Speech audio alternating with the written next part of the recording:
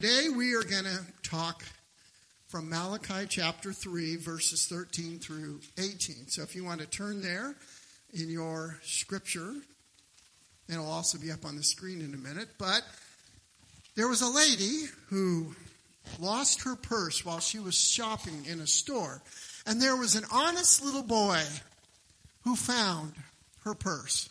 And he found her and took it back to her, and she looked in the purse and she thanked him, and she says, that's funny though, as I look in my billfold that I had a $10 bill and now there's just 10 $1 bills. And he says, oh yes ma'am, the last time I found a lady's purse, she didn't have change to give me a reward.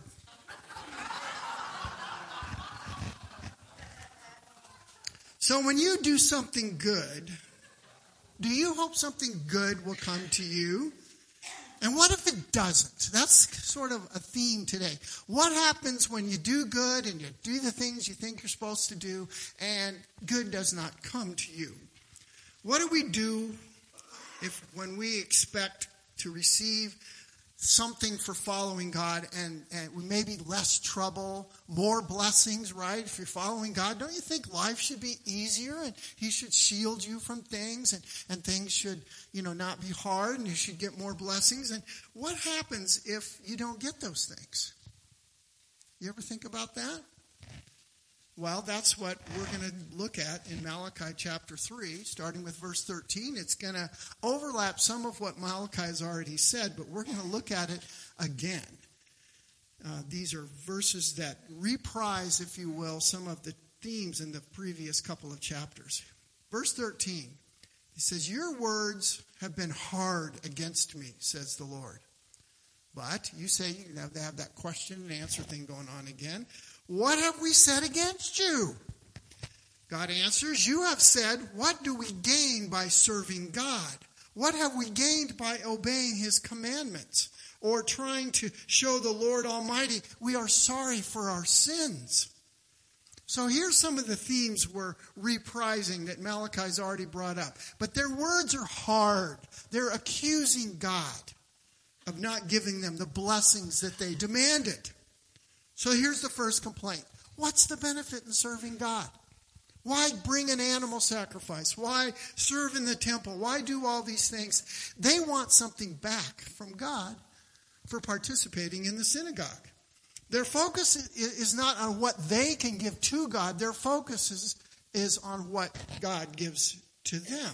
They want something back. What rewards can I get for following God? It's a consumer mentality. Unfortunately, in our culture, consumerism is rampant. I mean, when you watch TV, you watch commercials, the whole point is you need this thing. And they make you think that if you don't have this thing that you didn't even know you needed before you saw the commercial, that all of a sudden now your life is empty. And so you come and we get wired to think we deserve all these things. And we should have all these things. And we come to church, sometimes we do the same thing. We have a consumer mentality rather than, what the New Testament has? A giving mentality. It's more blessed to give than receive. So, big deal for us is to start sifting through, how am I a consumer? How do I have this embedded attitude that I should be giving and not just looking at what I'm getting? And so Malachi once again brings that up. But, I can almost imagine they're complaining. Why offer all these animal sacrifices?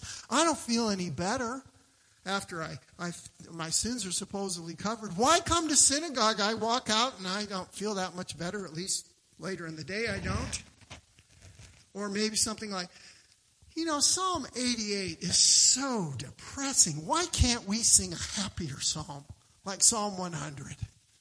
And not all this negative, down, dirgy stuff, or maybe, I hope we don't sing every verse of Psalm 119 again. You do know the Psalms were hymns, right? They were songs that were sung. It's the hymn book, if you will, of the Old Testament. And so, there's a lot of complaining. There's a lot of bad attitude. And their second complaint is, okay, so first, what do we benefit from serving God? But what do we gain by obeying, following His commandments? What do I get out of it? That's the message for today, is what's in it for me. The word gain here actually has some associated selfish motive involved with it. What do I gain? What do I get out of it? What's in it for me is embedded in this complaint. So they're saying God hasn't upheld his end of the bargain. Look at all of these things that I do. He should be emptying the riches of heaven into my pocket. We said that last week. Why can't God just open up the treasures of heaven? I'm following him. He should be making me rich. And as we'll see, not some of the people he has seemingly made rich, even if they're not following God's commandments fully, even if it's halfway, they expect that God should empty the riches of heaven into their pocket. So why bother following God if you don't get some reward? You ever thought about that?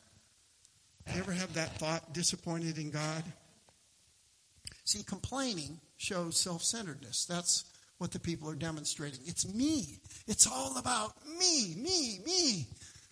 And here we thought we were the only culture that struggled with that. Their third complaint. Why be sorry for our sins? I mean, if I feel deep feelings when I come to church and I feel sorrow for sin, isn't that good enough to feel deep feelings? Deep emotions? But deep emotions don't mean deep commitment. It's not enough just to feel warm feelings about God. I'm not knocking them. I think they're great. In fact, I think we should feel joy and some other things with God. Sorrow for our sins and have some emotional responses. But your life has to demonstrate that. It isn't just about what you feel. It isn't just about, okay, I have a feeling, I have an emotional experience when I come to church, and then I go and live for myself. You ever see that? And I don't mean just in other denominations. Do you ever see that even among people that are your friends? We talk about it, we feel something, but our life doesn't always show it. You know, their attitude is a little bit like there was a husband who was trying to sew on a button, and the wife was observing him, and she looked back and said, "The thimble's on the wrong finger." And he answered, "Yes, I know. It should be on your finger." But we ever do that? We're critical of others. We have suggestions for them on how they should be living their life or how they should be serving in a ministry. And we just end up being more critical and we don't really get involved. But instead of critiquing others, instead of saying, you know, the thimble's on the wrong finger in how you follow God, what does God want you to do besides sit on the sidelines and look at what's wrong with how something's done? Does God want you involved? Does God want you to get on the team and do your part? Verse 15. Now we call, this is their next complaint. We've been through 3 of them. What's the benefit in serving God? What do we gain by obeying? Why be sorry for our sins? And now verse 15 of Malachi 3. Now we call the arrogant blessed. Certainly evildoers prosper, and even when they put God to the test, they get away with it. So how do you feel when you see an arrogant person who looks rich and they look successful, the things they do work and you know they have a great business or they seem to be well known and such, but they're arrogant. They don't do right. They depend on themselves rather than on God. And because the arrogant are well-to-do, people just make this assumption that they're the ones getting God's blessing, not me. I'm poor. I need the riches of heaven in my pocket. And look at the ones that do have the riches, they haven't earned it. They don't deserve it. Look how they've acted. So again, we've mentioned this before. Why doesn't God do something? Evildoers, they're saying, test God. And they seem to escape consequences. But again, I remind you, what do we see? We see right what is in front of us, our 5 senses. But we don't see the spirit world, which goes beyond what we can see. Because God is just as real, if not more real, in that world. But we don't see that very easily. We have to discern it in our relationship with God. So, their fourth complaint is, it's not fair. We follow God better than they do. Why doesn't God do something about this? Because, again, we compare ourselves. I mean, look, you can always find somebody in life whose situation is better than yours or worse than yours. And so you start comparing. Well, why do they get this?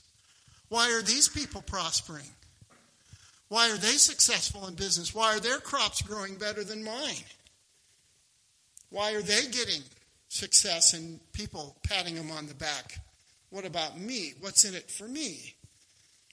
See, the thing is that Malachi is addressing, God wants more than complaining and half-hearted serving among his people. He doesn't want you comparing yourself to the people out there who aren't living at all for God. You are living for God. God says do it wholeheartedly. Don't ask these complaining questions that discourage yourself and others. I read a book by an author named Larry Crabb, who's also a counselor, a Christian counselor.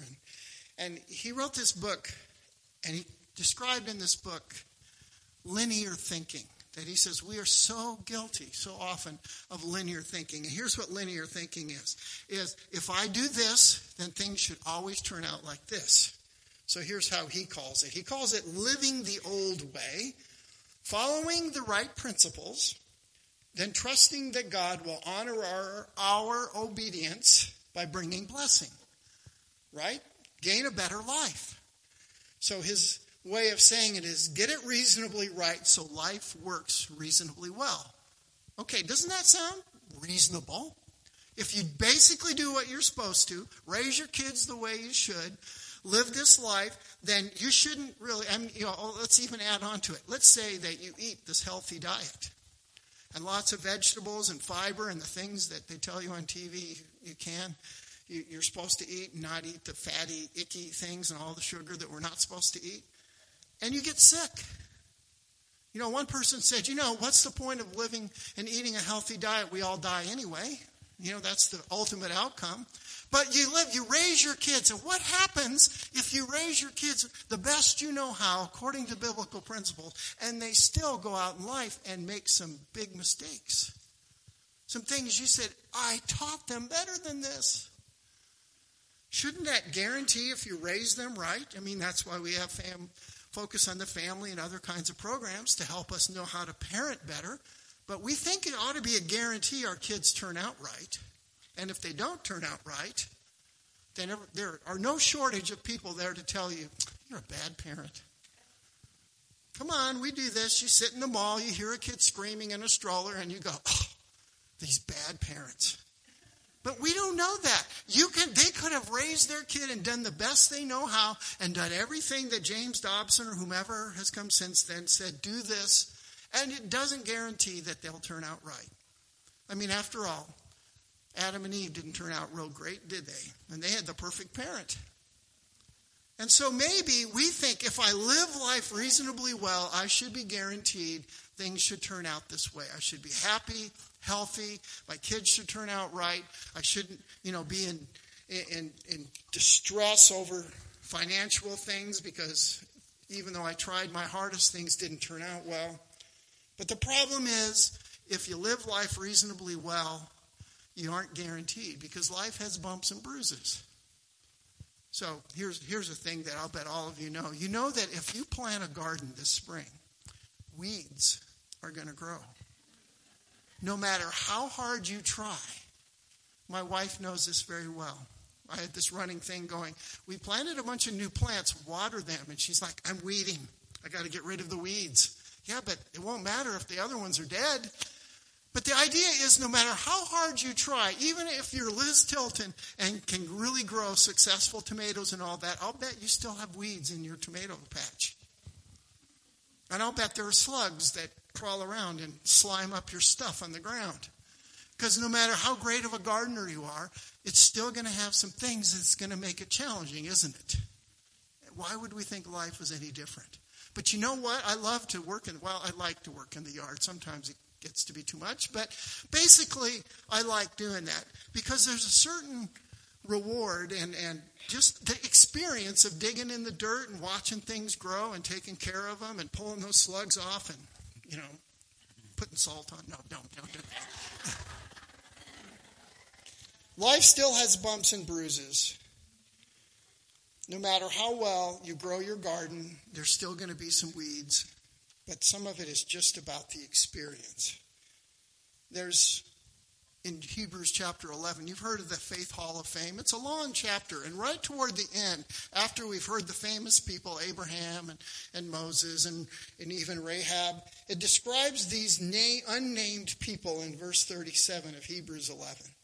It says, they went about in sheepskins and goatskins, destitute, persecuted, and mistreated. The world was not worthy of them. They wandered in deserts and mountains, living in caves and holes in the ground. These were all commended for their faith, yet none of them received what had been promised, verse 40, since God had planned something better. And they are held up as they went through all of this because it wasn't about life's immediate blessings, that I get everything I want, that if I follow God, then he is obligated to give me what I want. I mean, they didn't even have houses, caves, and holes in the ground. Faith has eyes to see beyond what's in this world. So 2 points this morning. First, do we seek God to receive rewards? Is your major reason why you follow after Jesus is because you get something out of it? And I'm not saying we don't get anything out of it, but is that our driving motive? So keep that question in mind. Do we seek God to receive rewards? In the early 1900s, a London newspaper carried an advertisement that read, quote, men wanted for hazardous journey, small wages, bitter cold, long months of complete darkness and constant danger, safe return doubtful, honor and recognition in case of success. The ads signed by famous Arctic explorer Sir Ernest Shackleton. He got thousands of responses. Why are people willing to answer this call, and yet most churches struggle to get volunteers even for children's ministry? Okay, so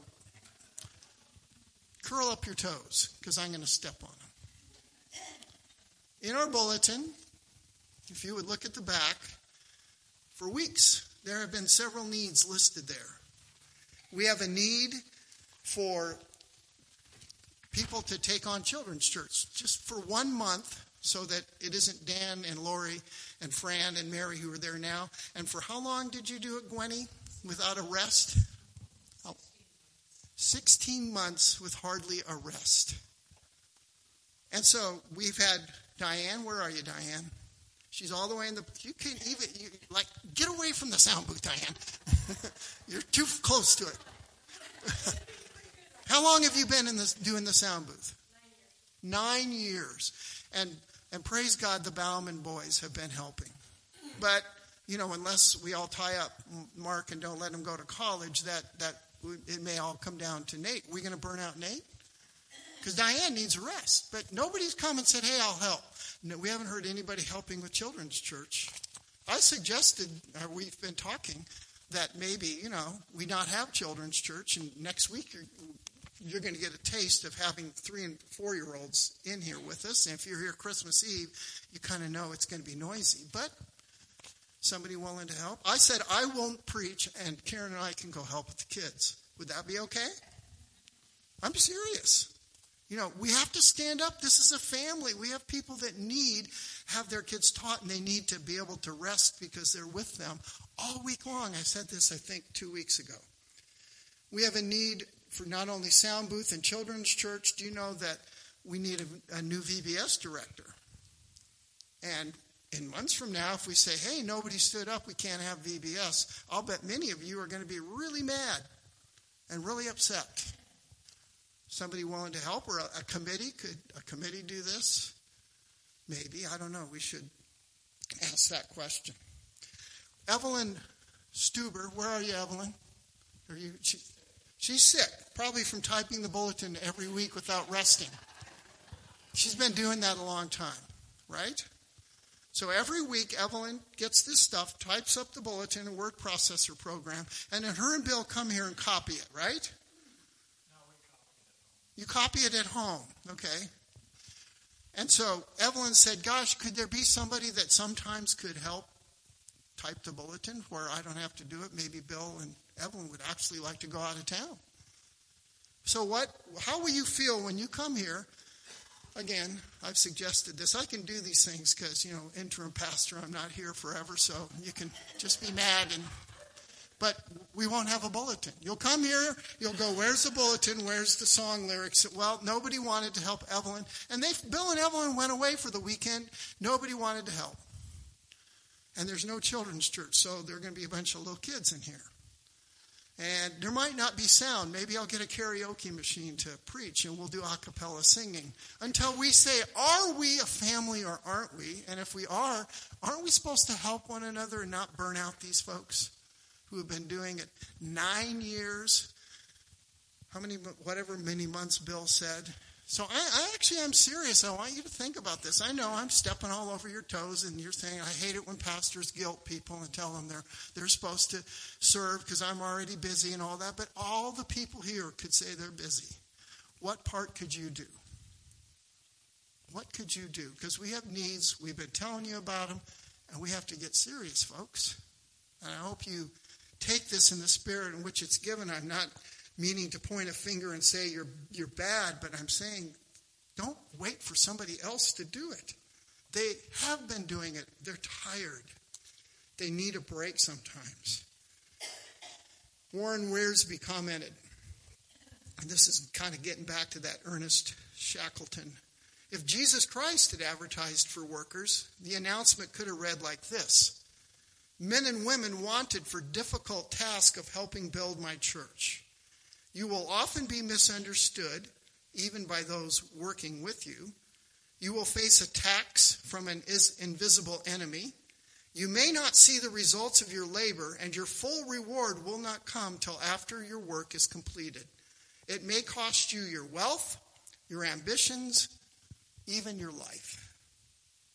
Would you answer that ad to follow Jesus?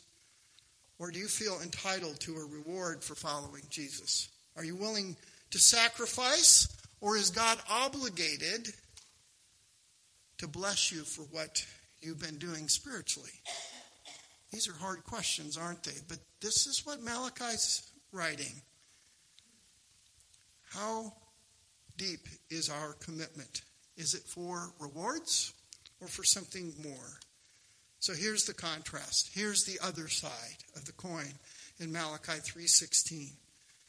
Then those who feared the Lord talked with each other, and the Lord listened and heard. A scroll of remembrance was written in his presence concerning those who had feared the Lord and honored his name. You probably already know fear the Lord doesn't mean you're cowering. Oh no, God's going to zap me if I don't perform just right. It means respecting him, honoring him, revering him. Those who take their relationship with God seriously. It's the guiding principle of their life. They think about God through their day. Every part of their life is for him. And then notice the other part that Malachi says in verse 16. They discuss God with each other. Instead of discouraging one another with this litany of complaints, they encourage one another to keep focused on God. They encourage one another on following his commandments, on changing those areas of their life that don't quite fully honor God's name. And sometimes we don't know it. And we start talking, and all of a sudden we go, wait a minute. I'm not sure I do that either. Maybe I need to look at that area and start thinking about it. And there are a lot of hidden things we're blind to.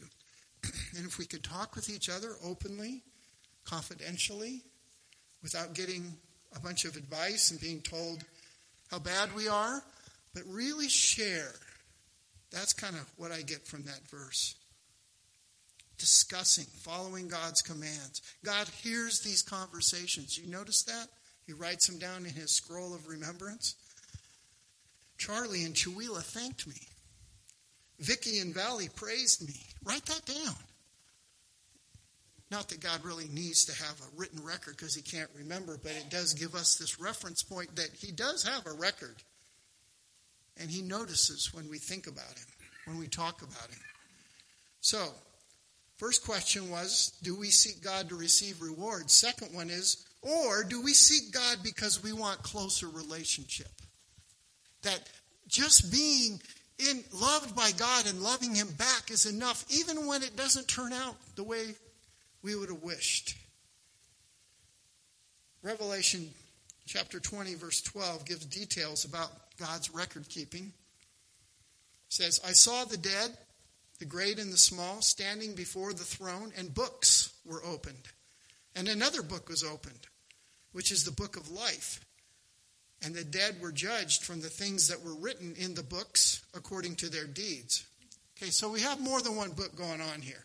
The book of life is the book in which everyone who has placed their faith in Jesus Christ, their name is written in that book. And God, when you forget to pray or you get mad at somebody, you cut them off in traffic or whatever, he doesn't go erase your name until you get right. It's in there permanently. You keep believing. You've believed in him. Your name is in the book of life. But then it says there's some other books. A scroll of remembrance. A book in which what we do is written down. We are judged, each, whether you're Christian or non-Christian, by the quality of your deeds. Other scriptures say in Corinthians that your work will be judged. And if you did something so people would notice you, or you did it half-heartedly or whatever, out of guilt and duty, but your heart wasn't in it, you might see some of those rewards burned up, because they'll be like the hay in the wood that burns easy. And the stuff you did for God, purely for God, will remain. But if you're a non-Christian, there's a judgment. It's not a judgment for rewards like the Christian at the Bema seat that Corinthians talks about. It's a judgment according to how they live their life. They're already separated from God, but the level of punishment, we believe, in hell will be based on their deeds. There's a whole lot being written about that, but don't listen to some of these folks that have written that there is no hell.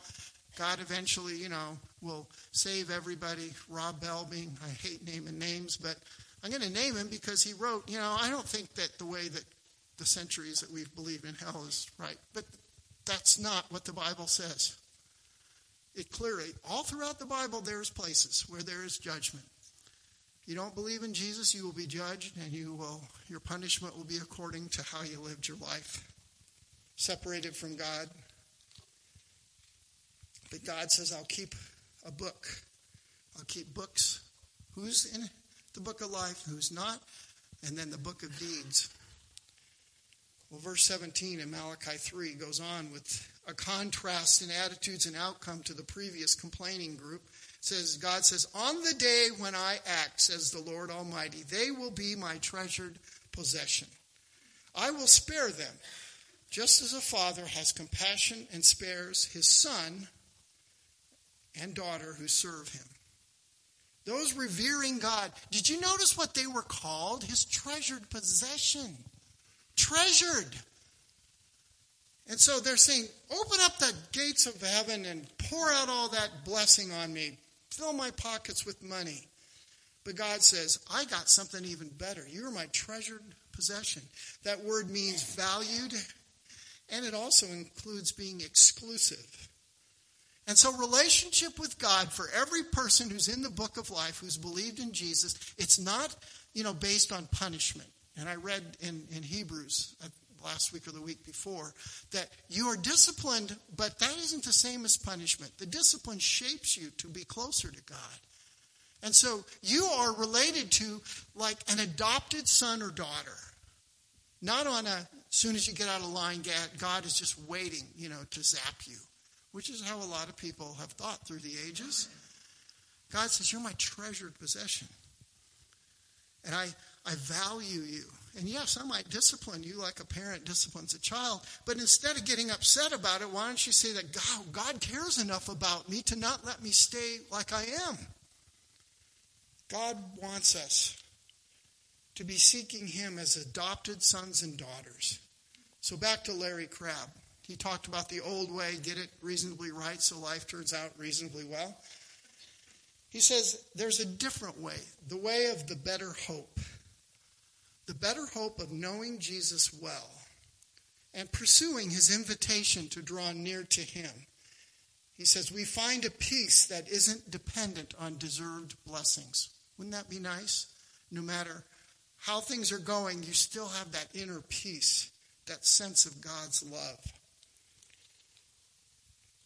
And that's where the gardening gets in. Yep, you might be pulling some weeds. You might be in this soil digging out lots of rocks when you try to make that 18-inch hole down into your soil. But there's a reward. There's something wonderful in being able to do that and seeing the plant grow and seeing the fruit or the flowers or the green foliage. Isn't there some reward when we do that in gardening if you're into that? Even when you know you're going to fight the rocks and the weeds and the slugs, there's a reward. And that's the reward of following God. Isn't just things will turn out right, but I'm connected to God and I know no matter what, I'm safe in God's hands, and he loves me, and he wants to be close to me and help me feel his presence. And what could be better than that? And so it's called the better hope of knowing Jesus well. In verse 18 of Malachi 3, you will again see the distinction between the righteous and the wicked, between those who serve God and those who do not. So one day the whole world will know the difference between right hearts and wrong hearts. May not happen in our lifetime, but God will make things right. He's made that promise. And the half-hearted will be separated from the true-hearted.